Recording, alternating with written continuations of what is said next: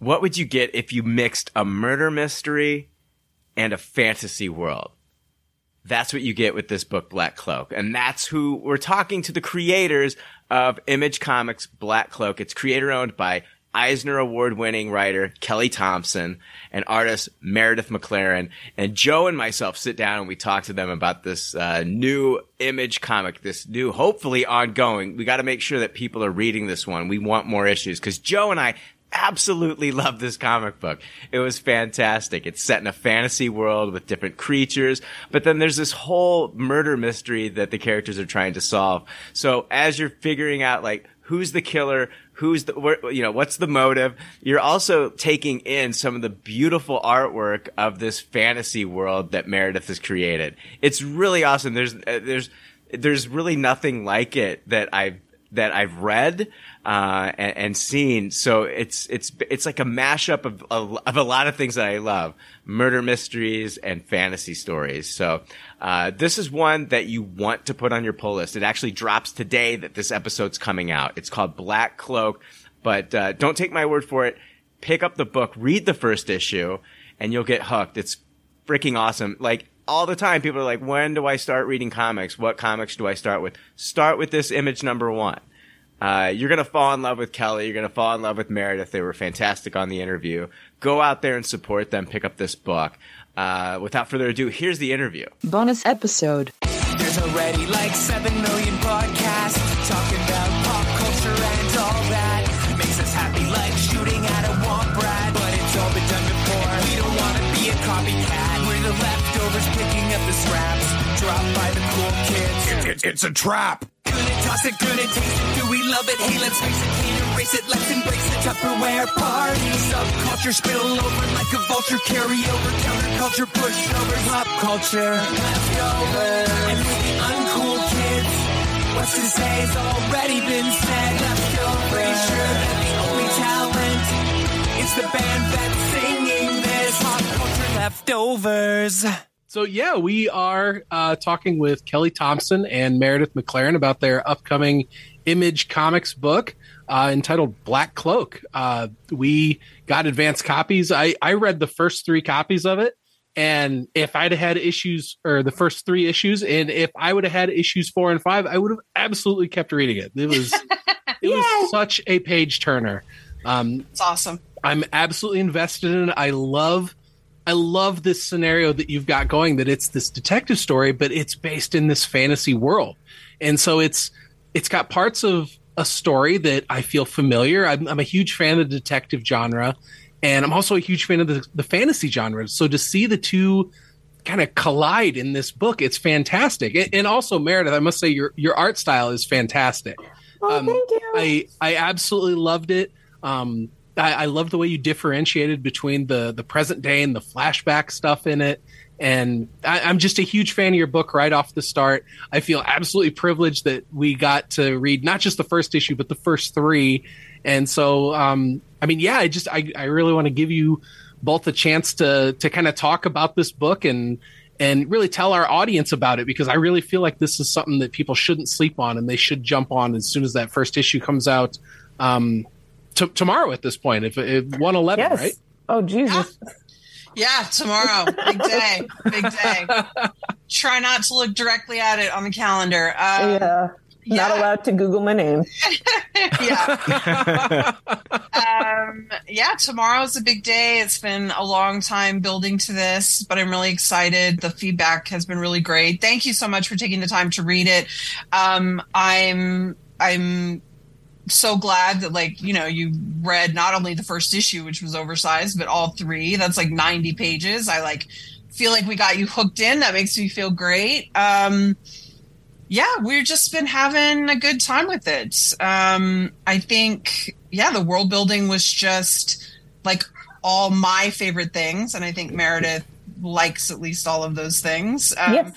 I love detectives and procedurals. I often feel like a mystery is one of the greatest hooks you can put in it for a reader, because if you can make that hook compelling enough, and I'm not saying we did that here, but it's, as a writer, I'm sort of always searching for those hooks, because I experience this as a reader too. Like, even if I'm not completely in love with something, or I feel like it's wandering away or whatever, if you made that initial hook something I just feel like I have to know, I'm usually willing to follow you. Now you really got to deliver, because I don't want to get to the end of that mystery and have not enjoyed the experience and not have the hook be rewarding. But I think we really are trying our best to give you both, to give you a really rewarding narrative story, but that's also like full of like little corners to explore, and we're having a great time. Well, it's one of those things where you've got this murder, and there's we're going through, like you said, the procedural. I was actually going to ask you, like, does this come from a love of like crime procedurals that you've seen on television, and you're just like, I'm gonna take a fantasy world and build it out and do a crime procedural in this fantasy world and take a lot of the same things that you see in a crime procedural, but we're going to inject like mermaids and other kind of like creatures within this world and do that and do it in a fun way. And I absolutely love that, because I'm definitely, I love fantasy stuff. I just love anything fantasy. And for you to do this, I was thinking as I was reading, I was like, this is like that Netflix movie Bright, but good.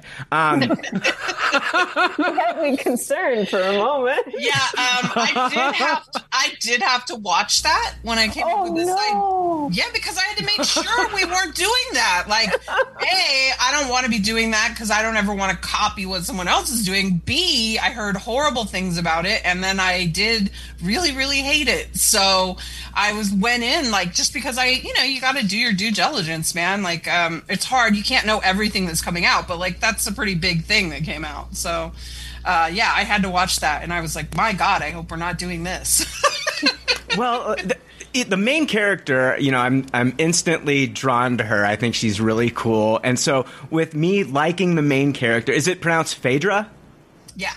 So with me liking Phaedra, then I'm instantly more connected to the victim in this story, because she has this past relationship with this person.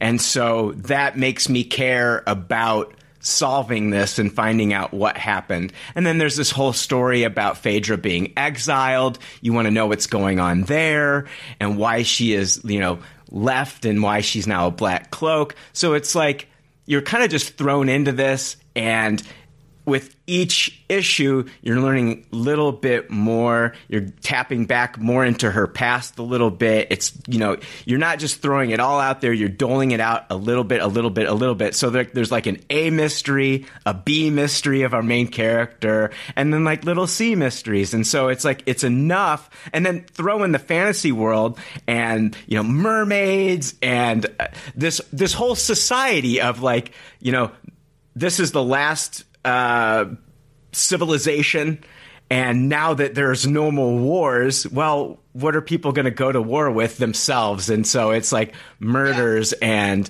a lot of it, so I'm just instantly hooked on the book, and the art style is phenomenal. So I was loving it as I was reading it, and I loved the double-sized first issue. Once I got done, I was like, that was a little bit longer than a regular comic, but my God, is like, let's dive into this second issue. So I'm loving it, and all the different areas that they're going to. It's very imaginative.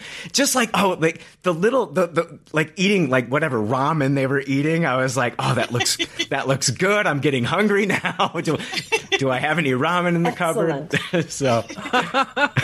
Yeah, Meredith's a terrific world builder. I mean, we talk broad strokes about like, here are the things we're trying to combine, and here are the ideas. And I think Meredith and we definitely have different influences, but there's enough of a crossover where I feel like we always feel like we're sort of speaking the same language. I think Meredith has her roots more than I do in fantasy. She really loves that stuff and responds to that stuff.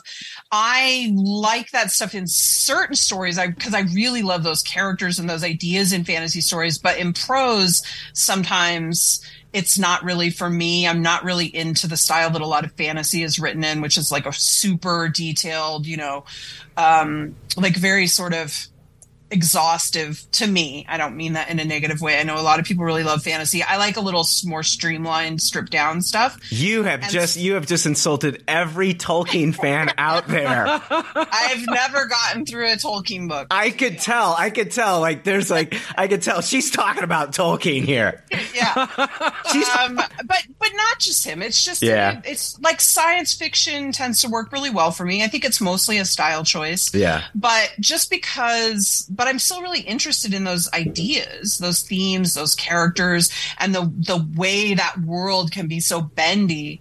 And especially the idea of taking stuff that we've all seen before and then hopefully twisting it, some of them, into sort of new versions of those things, like, you know, postmodern reinterpretation type stuff. I always have a lot of fun with that, and Meredith is very good at that. Like, I think, even though she really loves fantasy, I think her style is pretty out of step with what you think of in your mind when someone says fantasy. They don't think of such like clean, sharp, and then of course we've made it more of a sci-fi future-y thing, so that brings in a lot of the neo-noir coloring and all that neon and everything.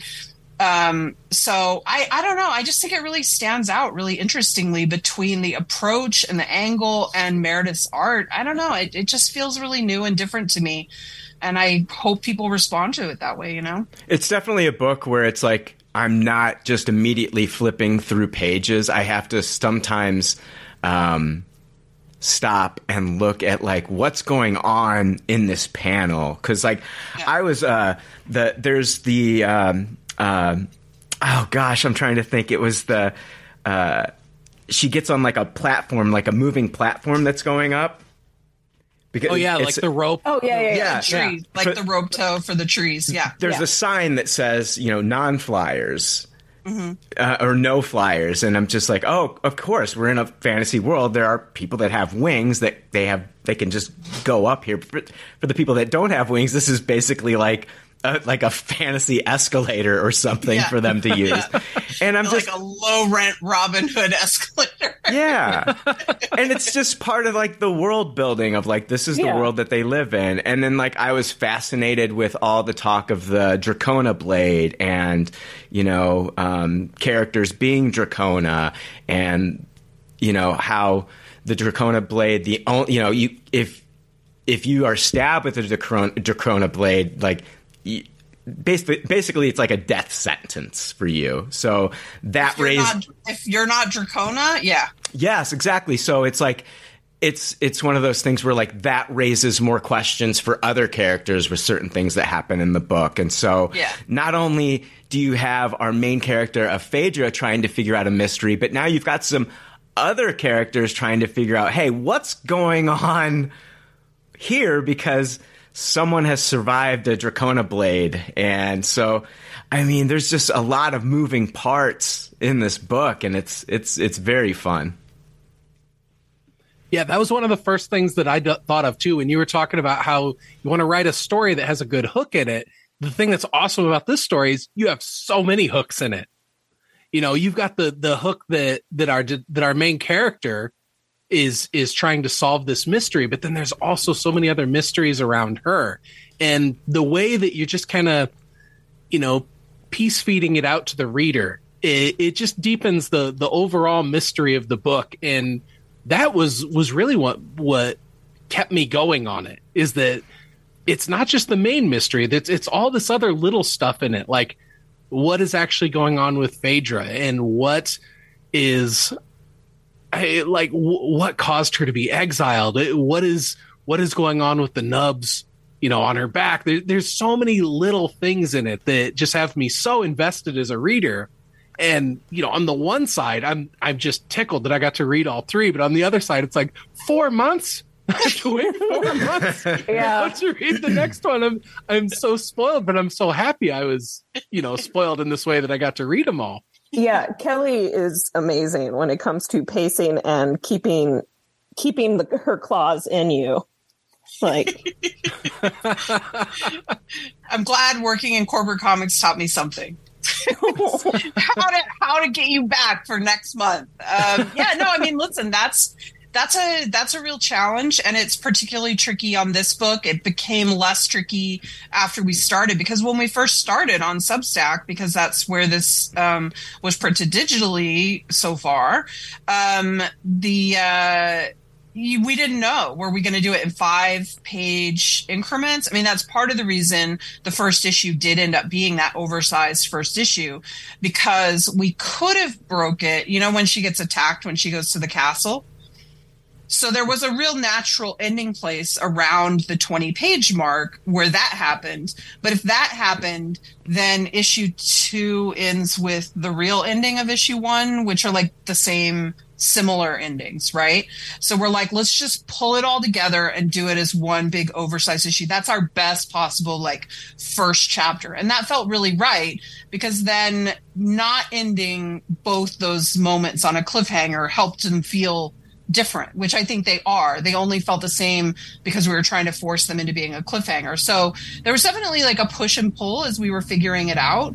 The good news is I think the Substack people were really excited about reading it sort of like a traditional book in like big chunks. So we ended up pivoting pretty quickly back to more of a 20 pages a month thing, although all of the issues are long. So, the first one's 51. I think the second one's 23 or something like that. So you're getting a lot of bang for your buck in the story. And part of that is just the freeness of being able to do creator owned again, which, I've not had a lot of chance at. So it was nice to be able to be like, there were a couple times when I would write a page this way, and then I would just say to Meredith, I'm like, if you've got the time and you think this works better as 2 pages, we can swing it in the budget. So go for it. And she would sometimes do that. I think that beautiful final page of issue 1 with that bleed, that full bleed, that's an added page.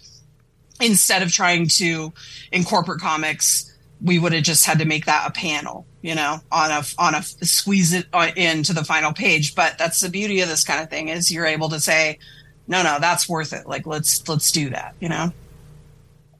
Does that freedom that having it be a creator owned comic, does it kind of give like a little extra layer of sweetness as creators to be able to go in and know that you're not quite as constrained? You can really kind of follow your creative muse and do it the way that you think you should, rather than sticking to a predetermined formula? Yep.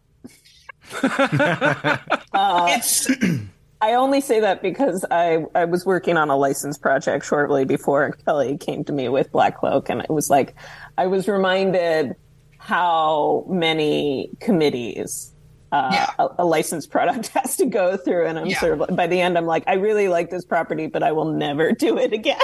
Yeah, and it can be a real mixed bag on those sort of things. I mean, I think it's a little different when you're working like just with a company like Marvel or DC. You're just mostly just answering to them. But like, if you say you're working with Boom on a project that's owned, that's like Power Rangers or something where it's owned by a separate company, like, there's many layers of approval you have to go through. And while sometimes those things work out great, for example, when I did Jem with Hasbro was really open and flexible. They were not trying to micromanage everything. It was great.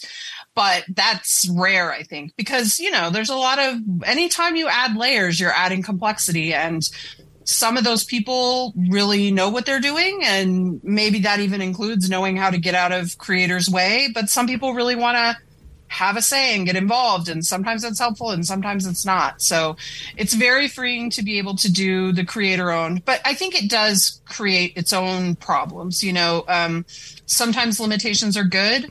Sometimes they either help you come up with really creative solutions to write your way out of those limitations, or sometimes they keep you from going too far afield. I think the only thing I sometimes worry about Black Cloak is, you are creating it in a very small little petri dish, and, you have collaborators that you trust who you hope are giving you a reality check on how it's going, and editors and things like that. But it's a big risk. Like, here it goes out into the world. It doesn't feel as risky as, when you're doing something for the X-Men and you feel like you've got all the backing of everything that came before, Yeah. And here you're just sort of feel like a little, I don't know, like a little urchin on the street, and you're like, here's my book. Do you love it or do you hate it? Yeah. And it is really nice to be fair, when you when you have a book that is licensed with somebody else or belongs to somebody else, that, you know, you have the okay from them. Like, you know, they're not going to let you put something awful into the world. And so you like, so, you know, there's a little bit of nervousness, you know, going into tomorrow. Like, mistakes on Black Cloak are on us, right? Like, there's nobody to turn to and point to and be like, you know, oh, well, they told us we couldn't do that. You know, no, we did it. So, and I do think, and especially in this market, I think Meredith is a little bit more brave than I am, maybe in this regard, but, you know, it's hard to not be concerned about the response and, you know, the way people react to things. You know, it's rough out there these days. Like, people don't always care about context. They, you know, there's a lot of misreading of things or just seeing a part of a thing and getting upset about a thing. And you don't ever want to be in the middle of that. It's very messy. And so, you know, you just try your best and, you know, you hope that, you know, the thing that sort of sustains me on putting something out there that you're worried about is that, I don't know, I just feel like Meredith and I are really good people who want to tell good stories that are good to people. Like there's not a lot of malicious intent there. It doesn't mean you can't make a mistake or, you know, certainly we don't know everything, but we're certainly out here with our hearts on the line, like trying to do the right thing in storytelling and in stories. So you hope that helps you. You know, but you also don't want to shave all the edges off. That's not interesting. Filing the edges off of everything is not a good way to make a powerful story that means something to people and that matters and that makes an impact. So I think you really have to, you just play your cards and I don't know. Well, for me, I think like when I first got into comics, it was like, I'm getting into like this property because I'm familiar with this property. Now they're putting it in print form. And then it turned into, well, man, I really like that. I like that writer. Now I'm following creators. So that's where the difference is. There's definitely some properties that I still follow just because it's that property. If they put out a Planet of the Apes comic, I'm going to read it no matter who writes it. Same thing with Red Sonja. I'm a big fan of Red Sonja, and it's like, you know, you got Gail Simone writing it. She's off of it. Okay, Marguerite Bennett's doing it. I'm reading that too. So, but then it turns into following creators. And so that's what I've been doing for the most part is following creators. I liked what you did on this property. I enjoy. Oh, they're on another book. Oh, it's creator owned. Let's see what they've got. And so I think you're going to find a lot of your fans picking up this book because they like your they like your stories, they like your artwork, and so they're going to follow this. And then, you know, I think word of mouth too at the comic book shop is great as well, and hopefully you'll get some great reviews. Joe and I both give it, you know, the highest review we can. So, thank you.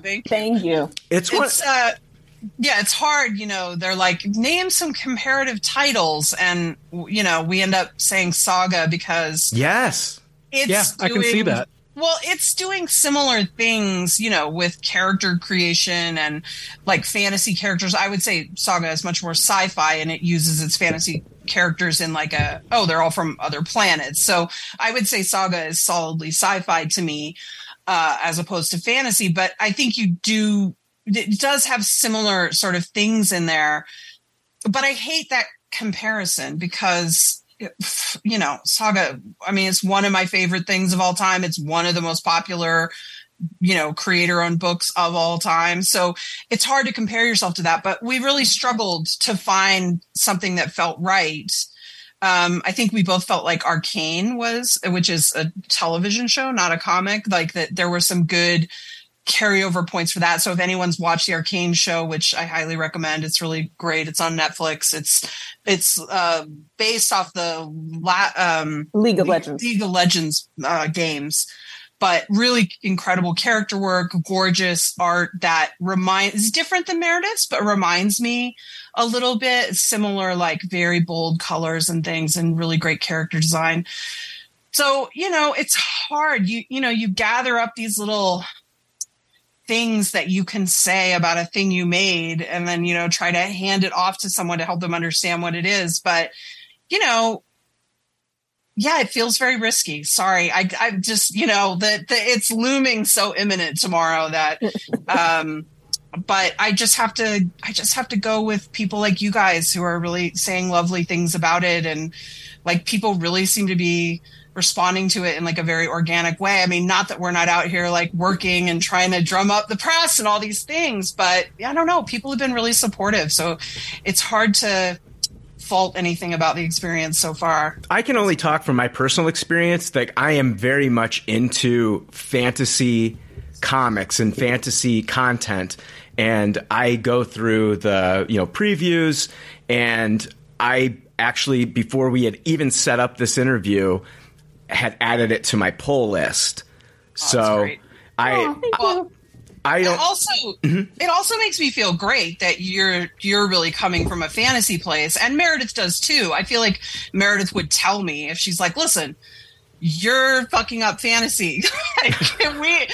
we know that you don't like Tolkien. We found you out." That sounds so much like Meredith. Like Meredith would say that. Like, no, I'm just saying privately. Like, I feel like she would let me know if we were like missing the boat. Yeah. But it still really means a lot to hear it from someone who really reads that stuff, who loves that stuff, and who feels like ours deserves a shot in the playing field. I feel good about that. Like, I don't, I'm not saying I don't like all fantasy. No. Let me terribly. Let me say this. Game of Thrones season 8. You're fucking up fantasy. That's okay. Well, okay. This is funny. So if we go farther, so I've been asked a lot over the last few weeks about where the idea came from and everything, and it was so 10 years ago that I first had the idea. But I went back through my old notes trying to say, like, because when it started, we weren't saying Saga. I didn't even know about Arcane. We weren't saying even Blade Runner, really. Like, as we were trying to identify these things that we were. And so I went back and looked at what it was, the initial idea. It was because I was loving Game of Thrones. It's 10 years ago. I was loving Game of Thrones, and I was loving True Detective. And I was like, let's put the police procedural in a Game of Thrones type of world. And then, of course, it grew and changed into what it's become today, which is quite different.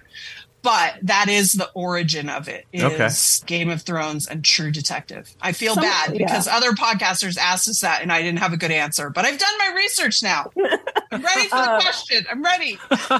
Yeah, some of the greatest plots come from a weird slam dance of different genres. Yes. I mean, I do think that's why we've ended up in that space where people are like, well, pitch it to me. And you're like, well, it's this meets this, because people can instantly understand. Like, I know a lot of creatives don't like that. And, I get it. We all feel a little like bristly about it, but it is the quickest way to get someone to understand. Oh, I like that thing, and I like that thing. I mean, it's, peanut butter and chocolate, right? Well, which is sort of how we came here. I like procedurals, I like sci-fi, I like fantasy. Put them all in there. Let's see what happens. I mean, that's the quickest way to grab an audience. It's like, yes, I like this, I like that. Like, Joe and I went to the theater recently and saw a movie where they basically took Santa Claus and turned him into John McClane from Die Hard. Yes! How was it? It was awesome. It's amazing. It's a new Christmas classic. What's his name? When I David Yarden? David Harbour. Yeah, Harbour. Yeah. When I saw the trailer for it the first time, I'm like, this is not a real movie. I It was know. a fake trailer. And I'm like, an SNL skit. And then I'm like, oh, I think this is a real thing. It's really good. Highly recommend checking it out. Like, I will be watching it every year on Christmas, and probably in July too, because I can't wait 12 months in between viewings. I heard a lot of people talking about that, like it's broken through, like it was the first thing since, I don't know, Elf or something, that they were like, that's a new Christmas classic that people will go to. So that's fun. Yeah. I'm in the wrong circles. I haven't heard anybody talk about it. It's like, I guess, did it come out? Like, what happened? Did, yeah. It's still out in selected theaters, so it's Violent Night, and it is just, it's phenomenal. And it's not only just gory for the guys, and it's also got a lot of heart for just like, you know, families that are maybe, you don't want to bring your little kids, but if your kids are grown up, the older kids will probably enjoy it. If they're old enough to enjoy Die Hard on Christmas. Exactly. Yeah. Yes. If your kids enjoy watching Hans Gruber fall from the Nakatomi Plaza, then you can bring them to Violet Night. So. What a tagline. It's better than You're Fucking Up Fantasy.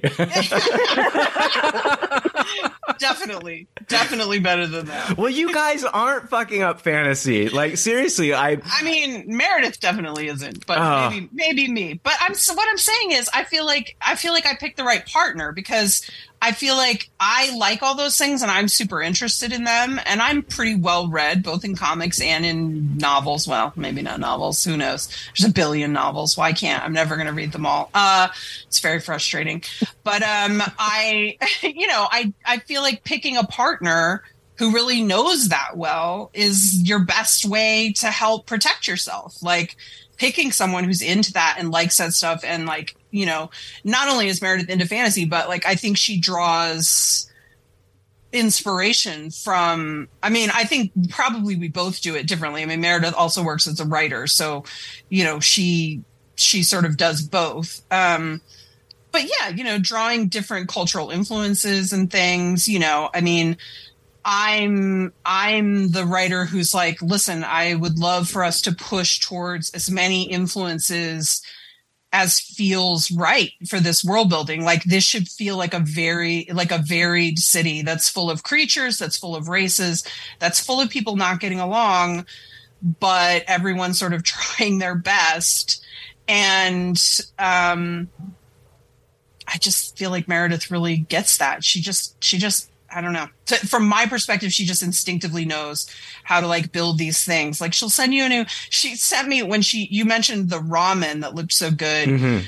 When she designed that character, Jono, I was like, you know, this is a new character. He's like a minor role, you know, whatever, but he should be some kind of flying type of creature because he's living in the trees. He lives and works in the trees.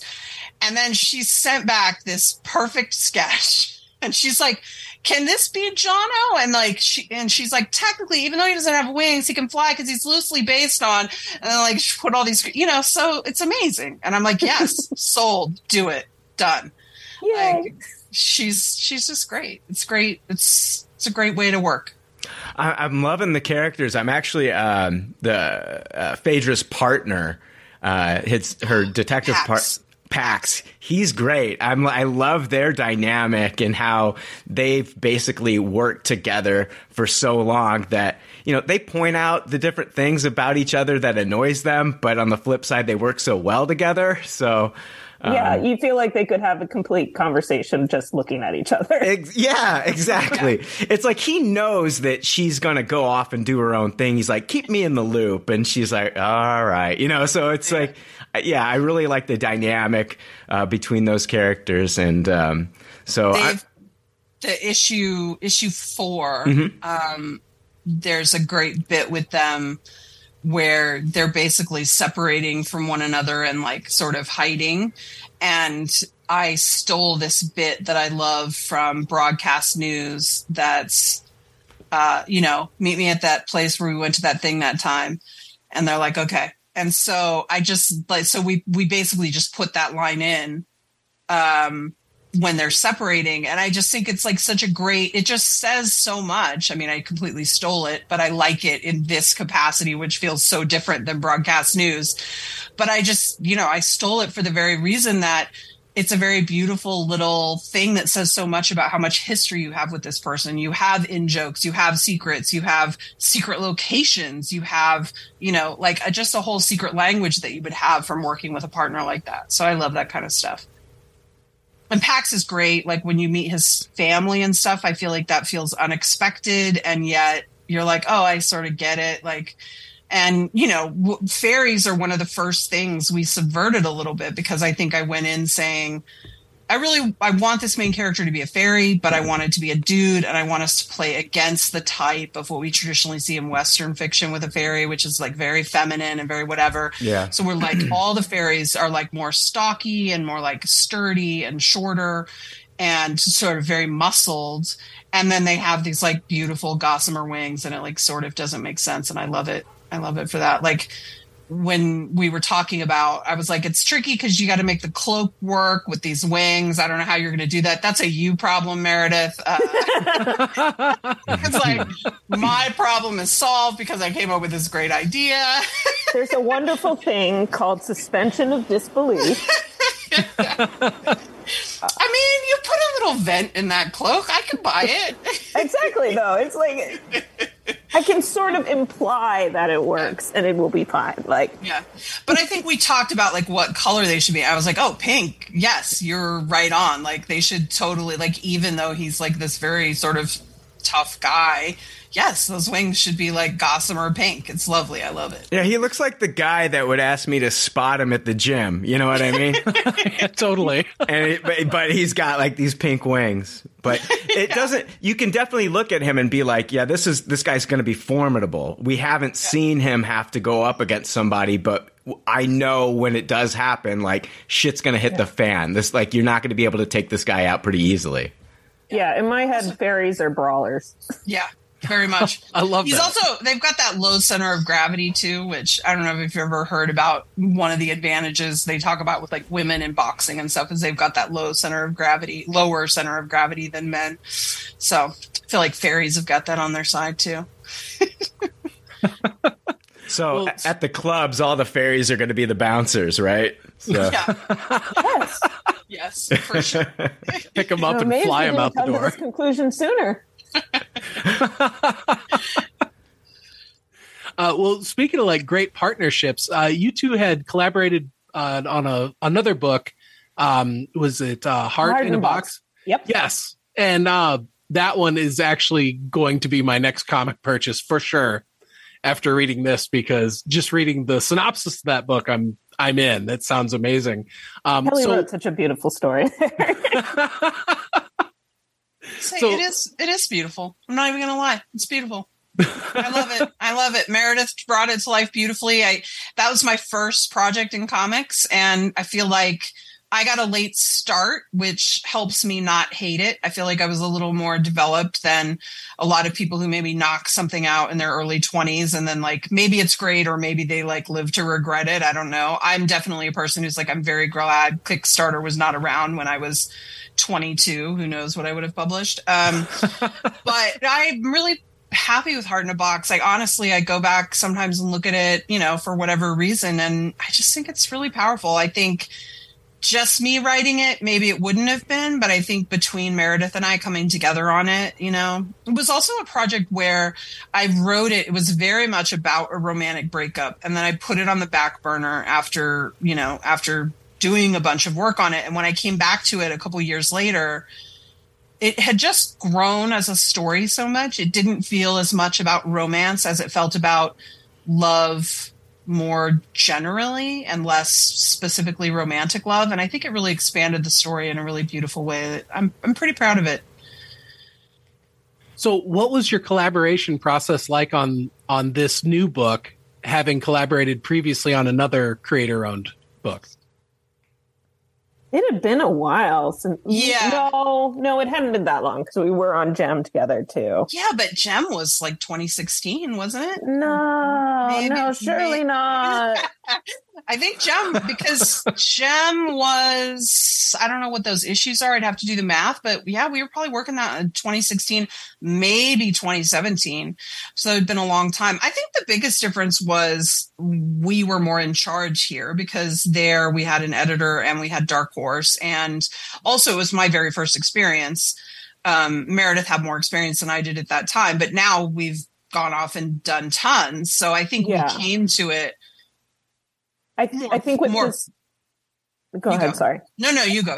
I think we came to this new one with a lot more confidence, like to back us up. Like we're like, okay, we're tried and tested.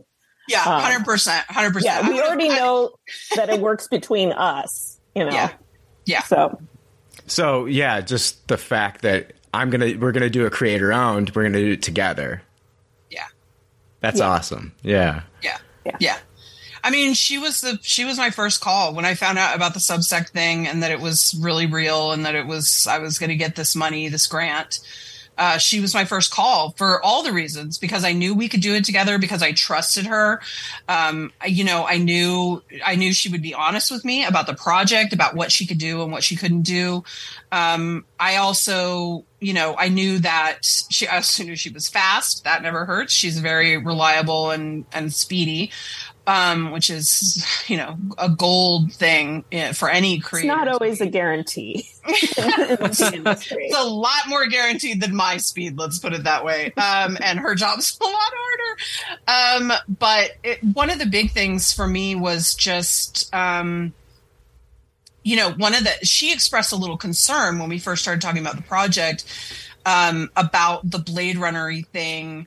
Either because she just wasn't sure visually what she would want that to be yet, or maybe because that's not as much her thing as it is my thing. And so she was sort of trying it on, and she was like, I want to make sure we're not aping anything else that's out there. And I was like, 100%. I was like, yeah.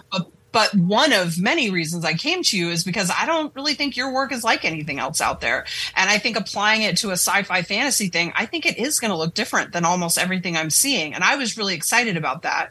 It's a little scary too, but I think Meredith's really underrated. I think, I hope a lot of people discover her through this. Honestly, I do, because I think she's doing phenomenal work and it's a great fit. Well, and I can say many of the same things about you. When you come to me with a project, it's like, I trust you to give me both a story that's really good and honesty if I'm holding up my end of the bargain for it. And you don't always get that in creative collaborations. And it's something I really value. Me too. Yeah. I've felt very lucky. And honestly, I don't know if it's because we've been doing all these podcasts or whatever. I've seen you so much. I'm sorry you haven't seen me. I know, but you look lovely. But I feel like our relationship has really grown over the last year too. Yeah. I mean, I never not trusted you. So we were starting from a really great place where I was excited. But man, I don't know. I just feel a lot closer to you. It's been really great. Mm-hmm. Agreed. There's... making friendships, making comics. Yay! Teamwork makes the dream work. You guys should get on the My Little Pony books, because friendship is magic. I am not even... That could be fun. What I was going to compliment Meredith, because you did something in this book that I'm a fan of watching anime, and you did something in this book where there's this... I love your art style. And then you get to in the third issue of when they get to the lagoon, and the facial expressions change for the funny moments. And they do that a lot in anime.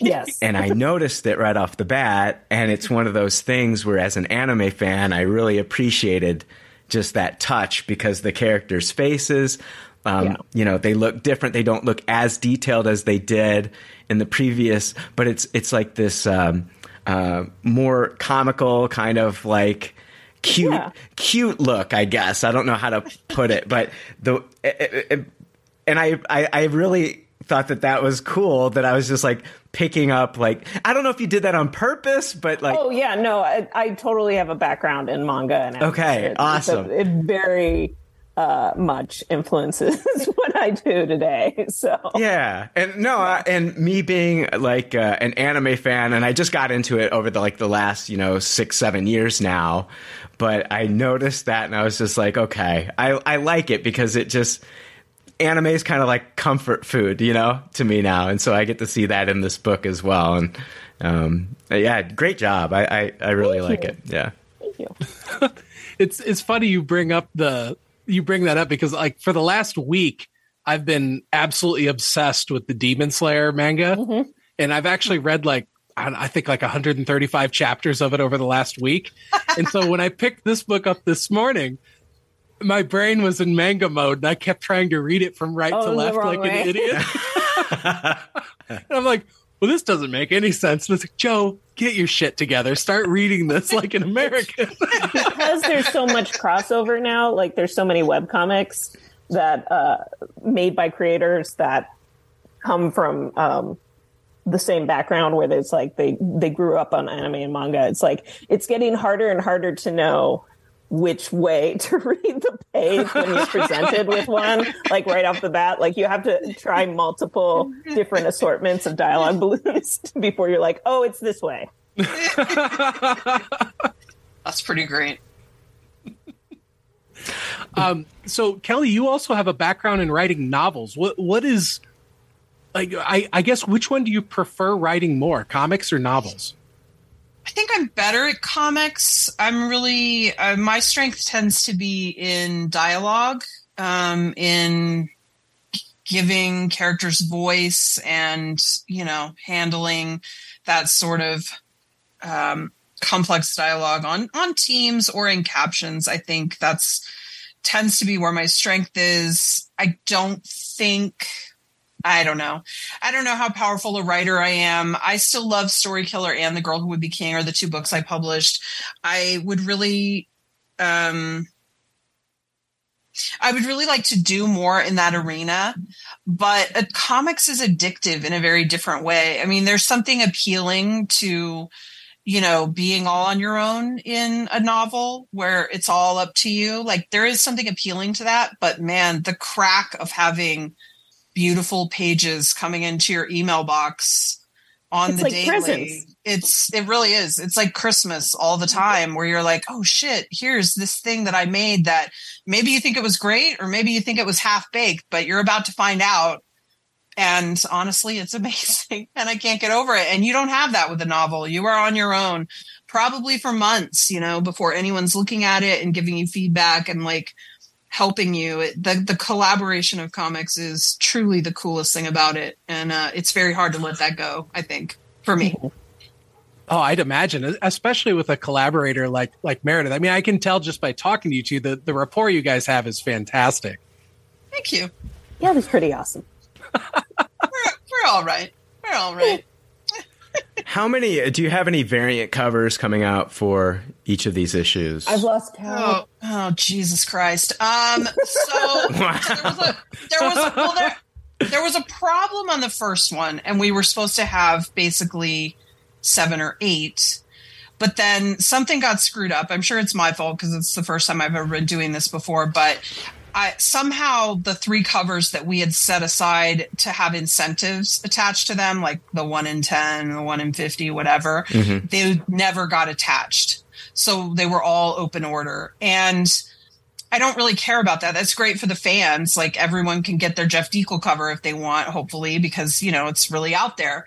But it can hurt the sales for a first issue. And so I sort of pulled a couple favors.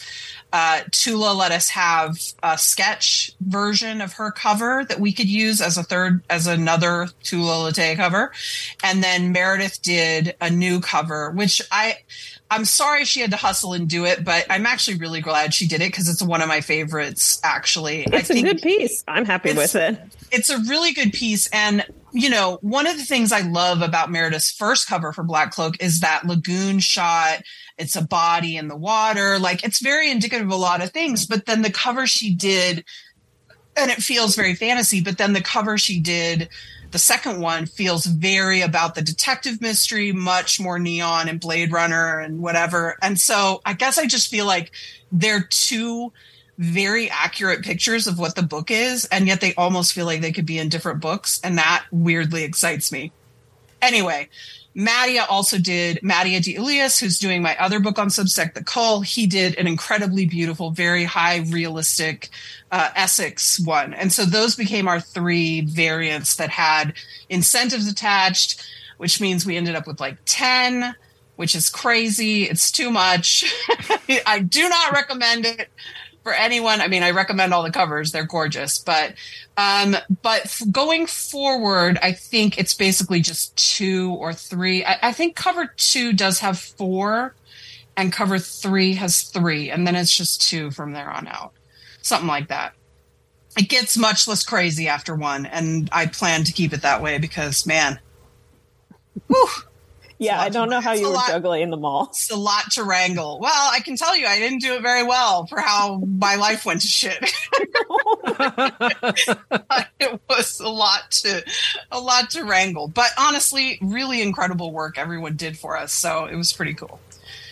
So we're dealing with in this story, we're dealing with with this mystery. Is this going to be, as far as Black Cloak, are you planning on this being an ongoing book with multiple mysteries, or because I mean that's what I got out from the first, from reading like the first page is like murders. So yeah, so like yes. I mean, listen, you don't call it Black Cloak if you don't think it's going to be about murder and it's not going to be about that city, right? And Black Cloak specifically. The same way, I feel like I've said Blade Runner way too many times, but like Blade Runner, the name is a little bit of a nod to that. It's that kind of vibe, right? Mm-hmm. So I think readers should feel super assured that the first mystery, like, we'll wrap that up. You'll know the end of that mystery, but big things are going to happen for Kiros. So I think that will be the hook for us going forward. I mean, honestly, it really depends on the readers. I hate to put it on people like that because I know everyone each just feels like an individual reader and that feels very beyond your control. But, we have to follow the market. If the audience is there for us to keep going, we would love to keep going. Mm-hmm. But the subset grant really only covers, that first volume, especially since it's oversized. We took more money to do it than you usually would. So, I think that, it's basically the equivalent of 7 or 8 issues before you get to that final end of the story. And we'd love to do more. I think the hook for more is really great. We've got a lot of really interesting ideas. And the end of the issue 6, the way it's structured now, like very explosive. So if we can build a solid readership, I think we've really got a chance here. But yeah, I mean, if people don't come out in great enough numbers, it might just have to stand on its own as one story. We'll have to see. Mm-hmm. Yeah. I mean, hopefully it will get the numbers. Hopefully people will be making the trip to the comic shop or putting it on the pull list. If, let's say it just word of mouth picks up and then people start picking it up in trade, I mean, that can't hurt either, you would think. No, it's great. I think the problem, I think it's twofold. I think it's, Meredith and I both have a lot of other stuff on our schedule, so we can't just do it as a labor of love. It has to be part of the program, right? Part of your schedule. I think there's a danger, and I've experienced this with other projects, not with anything I've done with Meredith, but with other projects, that if you wait too long to make that decision, you can lose your readership, or you can just lose your spot in the schedule because you have other commitments. So I think waiting for the trade is probably not great, but we don't have to be a bestseller like Saga to be able to keep going. Yeah. You just have to be a good seller. That's all it takes. Yes, we'd love to get rich and have Saga numbers. That'd be cool. Go ahead and do that, everybody. But if that doesn't happen, that doesn't mean we can't do it if you're not a breakout hit. It just means we need to see from I would say we'll know a lot better when we see the response to issue 1 and we get our FOC numbers on 2. I think we'll see what the attrition is and how it looks, and we'll be able to make a better decision about, should we go forward for the next chapter? If so, how much money can we commit to it? How big does it need to be the right thing? So we got a couple conversations to have over the next couple of weeks that I think will determine that. And I feel bad being like that with the audience. I'd love to be like, we're going to do 50 issues. That's it. But that's just not the reality of comics. And I think even though it's, maybe it drives some readers away because they don't want to invest in something that they feel like is very long. I totally get that. I've been there many times myself as a fan. But I think it's important people understand their role in this, and books like this don't get to keep going if everyone pirates them off a site, or instead of buying them.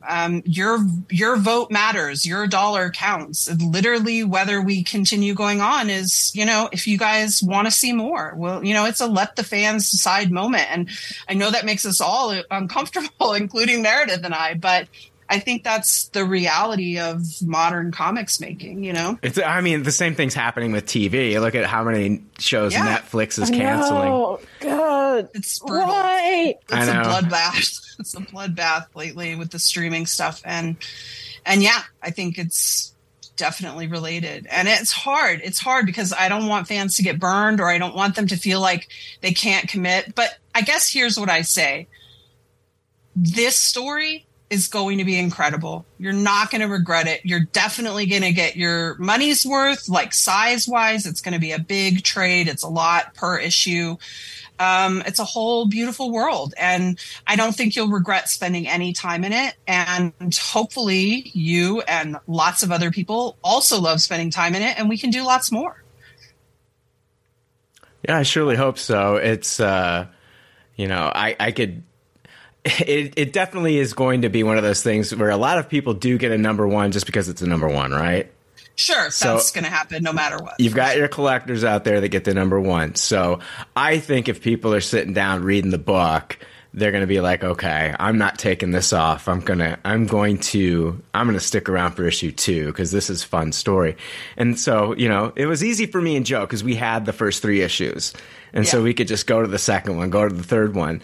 But I'm letting our listeners know that, like, if you're collecting comics, if you have a local LCS, local comic book shop, that this should be, like, you should walk into your LCS and say, I want Black Cloak number 1, where is it? Point me to it. Pick out your favorite cover, and then walk out of there and just know that this is a book that is going to be, by the time you get to the second issue and the third issue, it's got those fun moments. It's got great characters. It's got that fantasy world if you're into fantasy.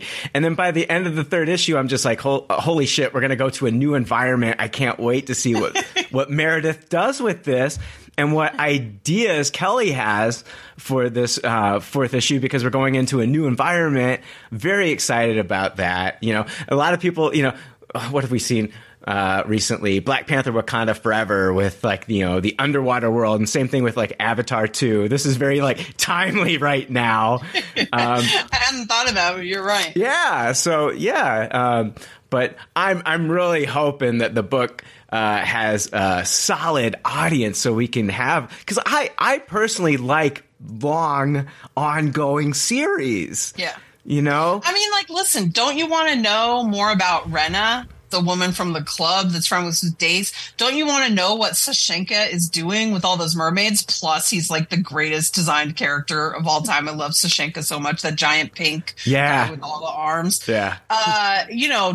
Don't you want to know, like, well, you guys haven't seen it yet, but in the latest episode, we see this arcade that has the coolest Blade Runner colors of all time. Like, need to set every scene in that arcade now, Meredith. I'm sorry. It's unfortunate for you, but with the whole of Volume 2 will take place in that arcade now. All right. I'm ready. It's given me ample warning. And she's just designed so many cool little characters, and I want to explore these things. I want to explore all these corners with Meredith and with the fans. And I think that, we're not going to... this is a procedural, so we have a directive of where we're headed, and I think that that's baked into the nature of the book. So I think a Volume 2 is a procedural too, but given what happens at the end of this first 6 issues, it will be a very different procedural. So, like, let's go there. I'm excited. I hope we're going to do it all, but yeah. Yeah. It's the fans decide. I feel like we're doing that old should Robin die? I didn't want to bring it up. I'm like, I don't know. The last time readers decided, Jason Todd died. So. Yeah. I feel like that's what's happening to us. I hope it goes better for us than Jason. It's fine. He's fine. He came back.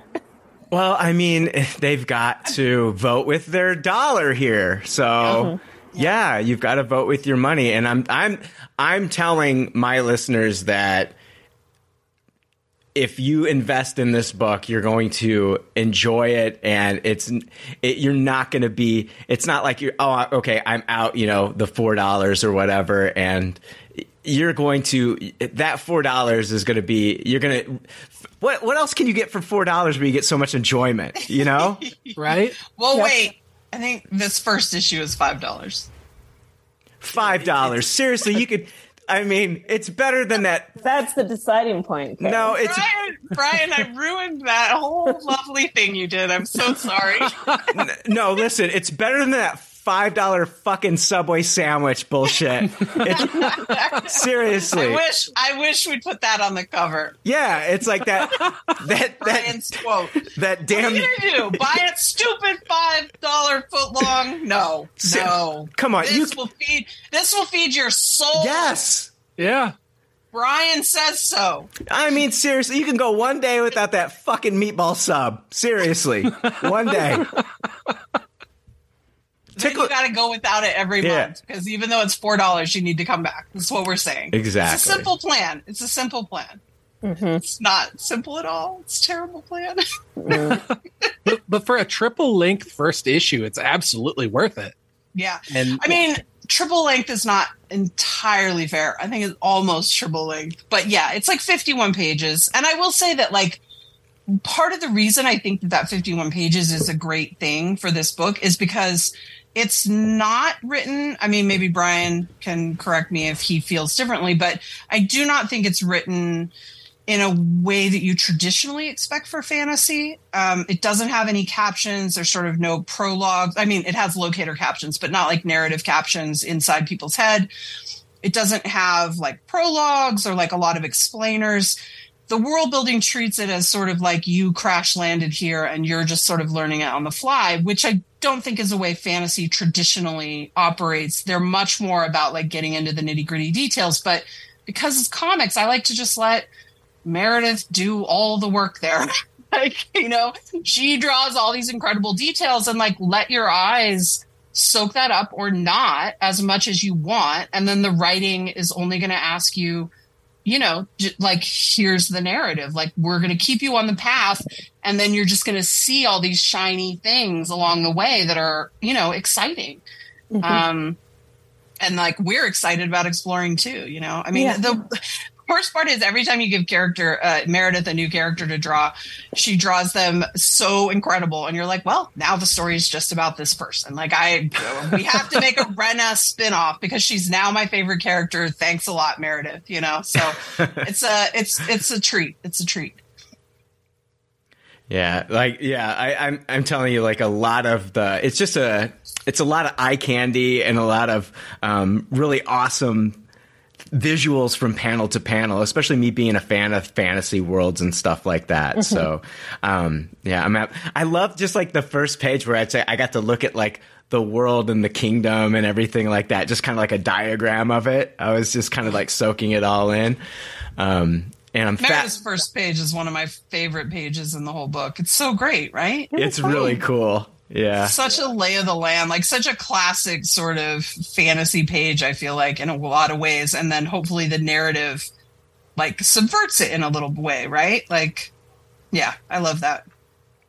Yeah, absolutely. Because with what you were saying before that, you're not giving all this extra stuff like fantasy has, even though it's a fantasy story, you're just dropping it in and it really plays to the whole mystery of the book, and it just adds to it and makes, as a reader, it just made me want to keep reading because I want to know so much more about all this stuff. And just little bits that are teased here and there, I feel like there's more to come with that. And are you thinking that this first arc is going to be around 6 issues? It is 6 issues, but again, everything's long, so I think it's more the equivalent of 7 or 7.5 issues page count wise, but yeah, it'll be 6 issues. Oh, that's fantastic. And to me, it's you've done such a good job with world building just in these first 3 issues that I feel like it'd be a crime if it doesn't go more than 6 issues because there's just so much to this world that you're laying out here. I mean, and the way you're laying it out is very enticing. I agree. And I wish we'd gotten this interview before we went to print, because we could have used the subway quote on the front. We could have used this. It's a crime if this doesn't go more than 6 issues. Joe Stark said so. Like, I'm into it. Yep. All right. Let's see here. I guess we are going to, final question, and then we'll wrap up this interview. But it's been so fantastic talking with you both. Joe, did you have anything that you wanted to ask them? Oh, no, I could just keep shooting the shit with these two for as long as they would allow, whether we're talking about this book or Alaska or hairless cats or anything. Okay, let's just end it on this. Go right now. The book is out, and so you can go to your local comic book shop and pick it up. You can also, there's so many different websites that you can go to. Atomic Empire. I go through Gmart. You can also go to Midtown Comics. There's so many different places where you can get comics and just have them ship them out to you. But if you have a LCS, a local comic shop, you can find local comic shop locators on the internet. It's very easy. Just walk in, ask the person working there, I want to buy Black Cloak #1, and walk out with every variant cover that they have. Just walk out with a stack. Yes, send us to a second printing. That would be amazing. And then get on Twitter, get on Facebook, get in on Reddit. Go to all the different comic book pages and let people know that you bought Black Cloak #1 and that you loved it. And then tweet to Kelly and Meredith and just let them know that you love the book so much. Yes, and, please do. Yeah, I mean, thrive under praise. Yes, we love to hear from you guys, especially when you're happy. Yeah.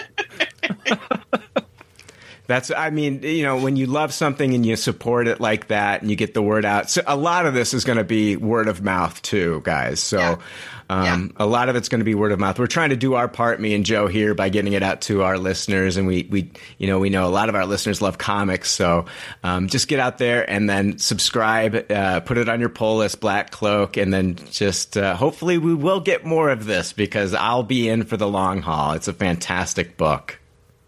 Thank you guys so much. Absolutely. Yeah. Thank you. It means a lot. We had a great time. Great. Yes. Awesome. We did too. I'm going to go eat a meatball sub now. All right. I want you guys to have us back to talk about it when it finishes, because I want to hear how you liked it. We don't even have to actually record a message. I just want to know if you guys liked it. Okay. Oh, you're on. Okay. All right. But I hope you do. And thank you so much for taking the time out and supporting the book. It means the world to us. Absolutely. Yes, thank you so much. Thank you. Yeah, thank you for the excellent entertainment. I mean, it's so good, and you know, these are the sort of stories that people should jump on. And thank you. Yeah, thanks. Means a lot. All right, guys, I'll talk to you later. Thank you so much. Thank you. Bye. Thank you. Bye. Bye. Bye. Wow, they were great. Yeah, that was fun. I'm gonna hit stop here real quick on this.